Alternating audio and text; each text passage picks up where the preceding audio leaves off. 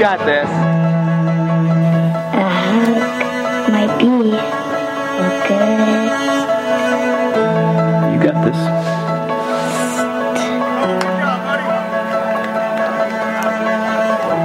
Come on! You got this!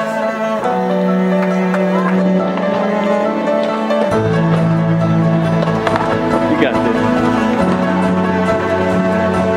Dear Jesus,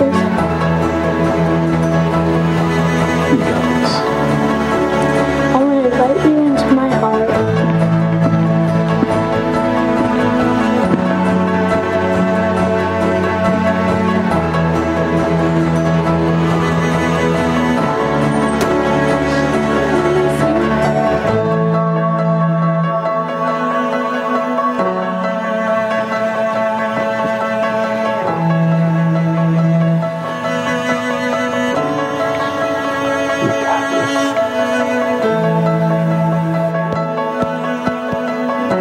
Miss Douglas, they're ready for you.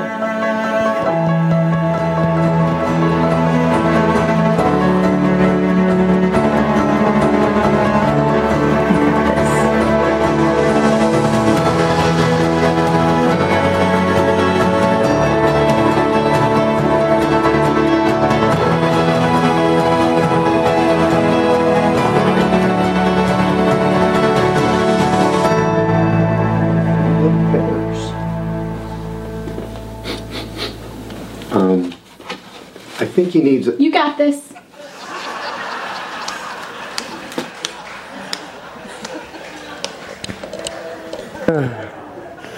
You got this. All right. All right. Where are the fathers in our midst today? If you're a dad, would you stand where you are right now? Let's give them a hand. All the dads. No. Don't sit down yet. If you'd remain standing, our ushers have a little gift for you today. And as they pass those out to all of you, don't sit until they come and give you one, or we won't get them all distributed. But as they pass those out, can I just have the rest of us that are seated just reach a hand towards each of these dads? And let's pray for them this morning. Lord God, we thank you for every one that you've called to be a father. And we thank you that you show us that way, and because you are the example, Father, those are shoes that we can never fill unless you live within us and flow through us. So for every one of these men, Lord, this morning we give you thanks, and we pray that your Spirit would be upon them, that they might joyfully be obedient to the calling that's theirs as dads. We honor them this morning. We salute them for the way they've loved, for the way they've provided, for the way they've guided, for the way they stand with you and for you in our lives. We give you thanks and give them strength in your holy name. And all God's people said, Amen. Amen. Well, so the rest of you know the fellows right now holding their hand a tool, which I think is fitting, for Father's Day. We probably wouldn't give these out on Mother's Day, would we? No, because mothers are different than dads. Dads are the ones that are supposed to be able to fix it, right? And no matter what the problem is, we come at it as usually something we're going to fix. That's just that's our nature. When God wanted to fix the world, he called a father, Abram.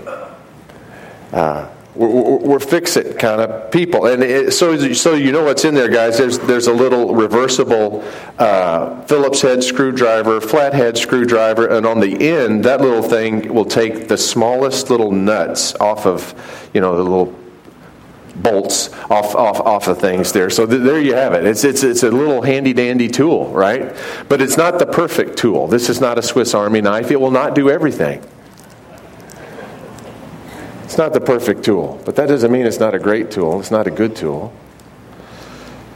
Fathers, we can't fix everything.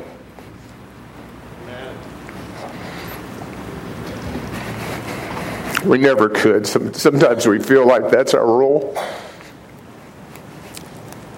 And almost all of us as dads know the ache of not being able to fix it. I love that little scene, and It's a Wonderful Life, when Mr. Bailey, the dad, goes upstairs to put his little girl to sleep, and she's brought a flower home from school, and a couple petals have fallen off, and she gives him the rose, and she says, "Daddy, fix it. Fix it, Daddy." Do you remember what Jimmy Stewart did? He turns around a little bit. "Fix it, yeah, I'll fix it here." He turns around and, "Well, let's see. How do you fix it?" And he takes the petals and he, sneaks them in his pocket, and then turns back around and gives her the flower without the petals, as if he's fixed it. Most dads know that feeling. Fix it, and we can't really. We're imperfect fathers, and I'm here to tell you today, dads, that's okay. That's okay.